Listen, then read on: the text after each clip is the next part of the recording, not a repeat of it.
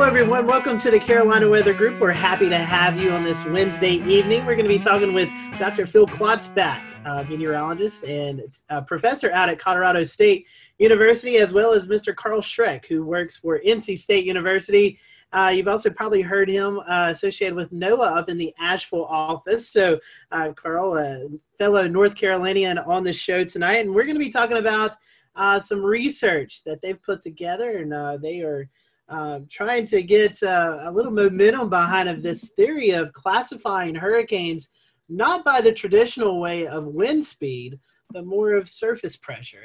And that is something that we've seen over the past couple of years with, you guys know, living here in the Carolinas, we've had our fair share of tropical weather. So as always, we appreciate you following along. And if you have any comments throughout the show, feel free to drop them in the perspective outlets that you're watching on tonight. So, Phil, we've had you on the show several times. We're happy to have you back. Carl, this is the first time for you, so I'll start with you first. Kind of give us the background of your weather history, and then Phil, I'll turn it back to you and let you kind of give our audience a little bit of background behind you too. So, Carl, I'll let you go first.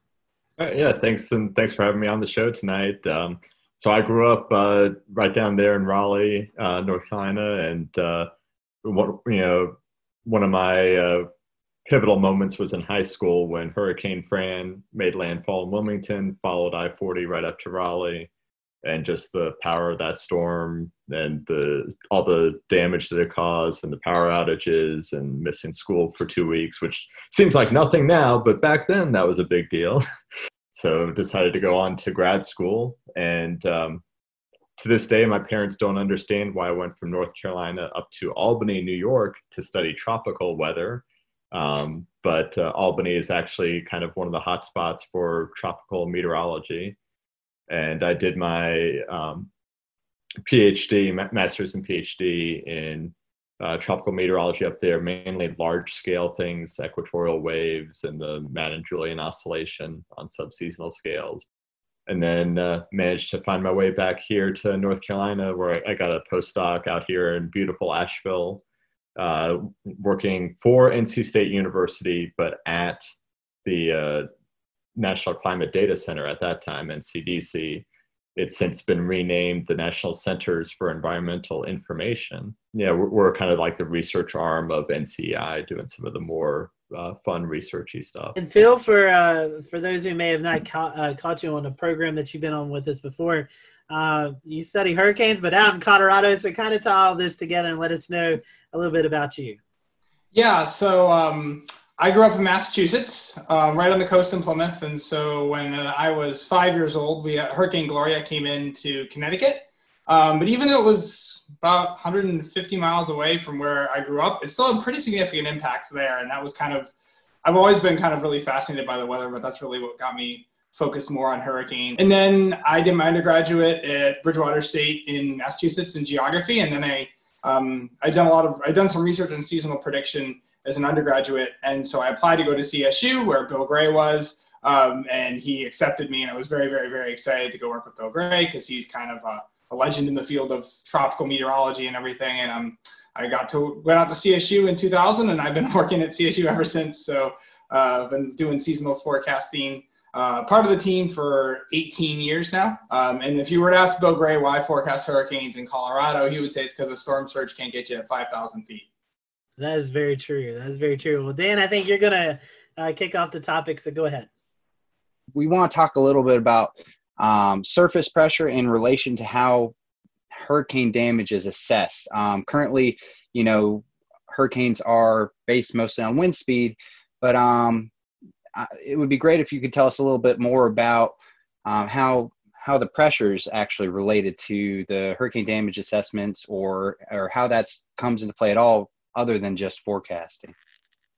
Yeah, so this was some work, and some of this actually came a little bit motivated from me growing up in the Northeast U.S., where the Hurricane Center has been reanalyzing all those historical hurricanes, and all my major hurricanes from New England are gone. They're taking them away. They know they're only Category 2s by wind speed.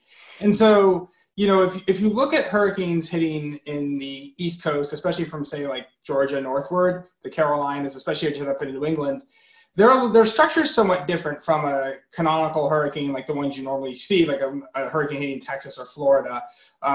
As these hurricanes move further up the coast, they tend to get somewhat elongated. They're a little less symmetric looking. Sometimes they're not particularly, you wouldn't have those on your wall behind you framed as a picture of what a hurricane looks like. But these kind of big sprawly hurricanes often have a significant amount of damage associated with them. And so basically, if you're thinking about a hurricane, and I think Sandy's probably the best example. I know Sandy was officially post-tropical when it made landfall, but up to about 2 or 3 hours before it was still classified as tropical. It was a category 1 by wind. Winds only about 65, 70 knots, but the pressure was down around 942, 943 millibars, which is an incredibly low pressure. And so the reason the winds weren't that strong was because basically you had a very low pressure in the center, but Sandy, as you know, was an enormously large storm. And so that pressure gradient, the gradient and pressure was spread out over a very large area. And so basically we find that pressure is more of an integrated metric of the storm. So your max wind gives you the strongest wind anywhere in a hurricane, whereas pressure gives you kind of the overall broader intensity of the storm, how large the storm is, because size is very important when it comes to the storm surge. If you have a larger storm, it tends to have a larger storm surge associated with it. And in our paper, we kind of talk about both Charley and Katrina, how you had Charley, which was a category 4 by wind, a tight little storm, very damaging, very devastating, but over a very small area, had very little storm surge, even though it went into one of the most storm surge prone parts of the US. Whereas Katrina, obviously we all know what it did in New Orleans, but even say the levees it held in New Orleans have been 100% fine, killed several hundred people on the Mississippi coastline with a storm surge that approached 28 feet. Because even though its winds were slightly lower, it had a low pressure, 920 millibars. So we argue from our pressure classification scale that Katrina actually would have been a category 5 hurricane. And consequently, if you look at the damage from Katrina, even putting aside the New Orleans damage, certainly had the damage more you would expect with the category 5, just basically complete devastation and surge going miles inland. And so, Carl, we're talking about categories. This is all based off of the Saffir-Simpson scale currently. Can you just give us a brief rundown? I know it's not all, not quite as complicated as perhaps the pressure categories you guys have produced, but can you just give us a rundown of the Saffir-Simpson scale? Yeah, so the Saffir-Simpson scale was developed back in the, I think it was the 60s, based mainly on damage assessments, and it was tied very much to the wind speed. Originally, it was set for wind speed, pressure, and storm surge, but as the decades went on, they started to realize that those aren't always one-to-one. So the Hurricane Center is really narrowed in on using just the wind speed to define each level of the scale, going from 1 to 5. And it's convenient because it's an easy way to communicate to people how strong the storm is with just a single number, but it can also be misleading. And so, some of them are spaced closer together than others, and so there's a little bit of kind of statistical noise with it as well. And so that was, all part of why a lot of folks have really been starting to turn away from this really simple, just based on the maximum wind speed. Folks have been trying to come up with better and better metrics to identify different hazards like the rainfall or the storm surge that aren't really well captured by the winds. And also it's the winds at the center of the storm, or the strongest winds in the storm, and that doesn't really, give you an idea of the size of the storm. And so, one of the most popular alternatives to just using the wind speed is something called IKE, or integrated kinetic energy, that takes kind of the whole disk of the storm and kind of adds up all of the wind speeds throughout the size and really takes into account that size.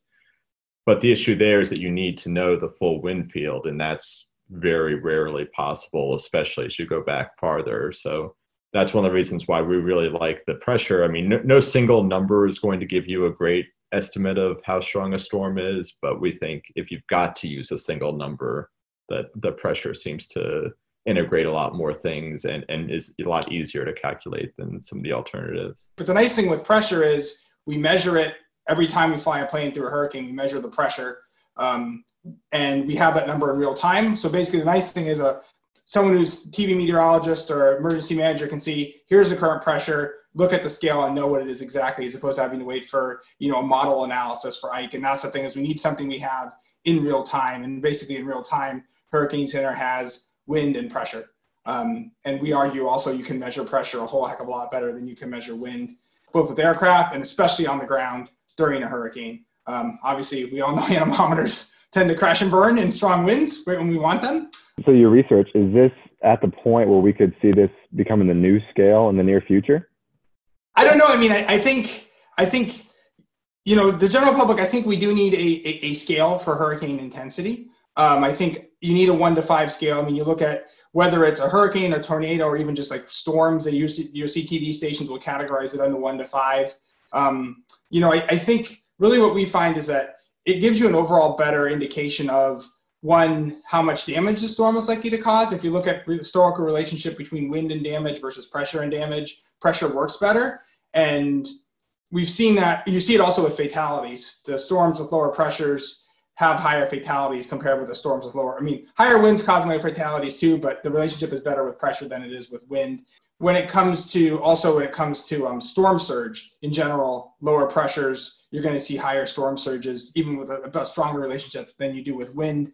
And one of the big things we've seen is a pushback against Saffir-Simpson in the last, say, 10 to 12 years, as with these large storms like Ike and Sandy doing a lot more damage than we would expect from the category. But if we were categorizing them by pressure, we wouldn't necessarily have that strong pushback, because they've actually worked pretty well. When you look at the pressures, they correlate really well with the damage. And obviously all we're looking at is the storm itself. We're not looking at where the storm is making landfall, because obviously if a storm makes landfall in, a major metropolitan area like Miami or Houston, it's going to do more damage than if it makes landfall in a much sparsely populated area. So just simply looking at the pressure, we can explain about 55, 60% of the variability in the damage, not even knowing where the storm is going to make landfall. So for a rapidly intensifying hurricane, would this provide any more, any better communication tools, or how would this apply to a storm perhaps like Michael that was rapidly intensifying as it approached the Florida coastline? When it comes to rapidly intensifying storms, it should work about equally whether you're using wind or pressure. I would say typically your pressure is going to, you may see the pressure fall. The pressure often will fall just ahead of where the winds pick up. So it might give you a little bit of extra notice. I think a lot of what you find is that pressure works well for these storms. I would say that pressure is going to work a little more robustly than wind when you have an eyewall replacement cycle. Because when you have an eyewall replacement cycle, the storm grows in size, the winds come down, but the pressure will maybe go up a scooch, but it's not necessarily going to go up. You're not going to see as big a dramatic a variation in the pressure as you do the wind. And so often when these storms go through eyewall replacement cycles, it's like, oh good, the winds are coming down, but the pressure is staying the same or even going down at the same time. And so it's not, things are getting better, it's the storm's getting larger. And basically kind of the way I always figure it is that the pressure's falling, there's other things that come into play, but in general, if the pressure's falling, the storm's either the winds are picking up, the storm's getting larger, or a combination of both, all of which is bad. We saw this a bit with Hurricane Dorian last year, is that once it emerged from the Bahamas, it was it had weakened, the winds had come down and the pressure had gone up. But then we had a few hours where the winds were still coming down and the pressure was actually dropping at the same time. And so you kind of see the wording that the Hurricane Center was using, where it's like, okay, the category may have come down, but the storm is growing in size, so it's not like the risk is getting any lower. And so I think that's why we argue it's a smoother and more continuous function than is the wind overall. It's a lot less volatile. And again, I think really one of the key things is we measure it a whole heck of a lot better too. Well, and you touched on earlier how the winds were, they're always going to be concentrated kind of in a smaller area. The strongest winds, as where the wind field itself can be a lot larger and still be very damaging. And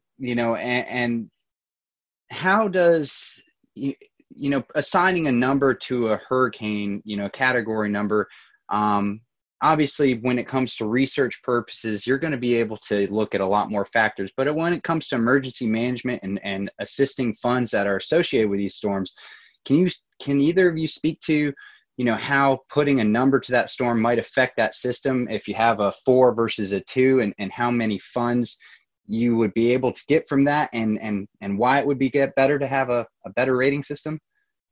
Yeah, so I'm not sure exactly how the numbers are used in that scenario. I know that like the Hurricane Center has been increasingly trying to kind of de-emphasize the Saffir-Simpson scale. So like if you look at the warning graphics, you know, the cone of uncertainty, nowhere on there, you have to really dig pretty hard to find the Saffir-Simpson category. It may not actually be in there usually. They usually just give the wind speed and the pressure. They'll put, you know, hurricane, major hurricane, which is category 3 or greater, but they don't really get beyond that because people seem to focus too much on the category, and they'll see, you know, like Florence as it was approaching Wilmington, you know, we've got downgraded from a category 4 to a category 2, but we all knew that the rain threat wasn't going away at all. And with pressure, the downgrade wouldn't have been as significant. So really where the Hurricane Center seems to be moving is, and I think this is similar to other parts of the Weather Service, where it's really warn on hazard instead of warn on, you know, the hurricane itself. So they're really more focused on, you know, having this custom suite of different storm surge products and wind products going farther inland, and the rainfall and the flooding, like having each individual component warned on. And that's really, I think that's what the emergency managers probably really need, because they really care about what's going to happen in their county, not necessarily what's happening at the coastline if you're not, you know, right there on the beach.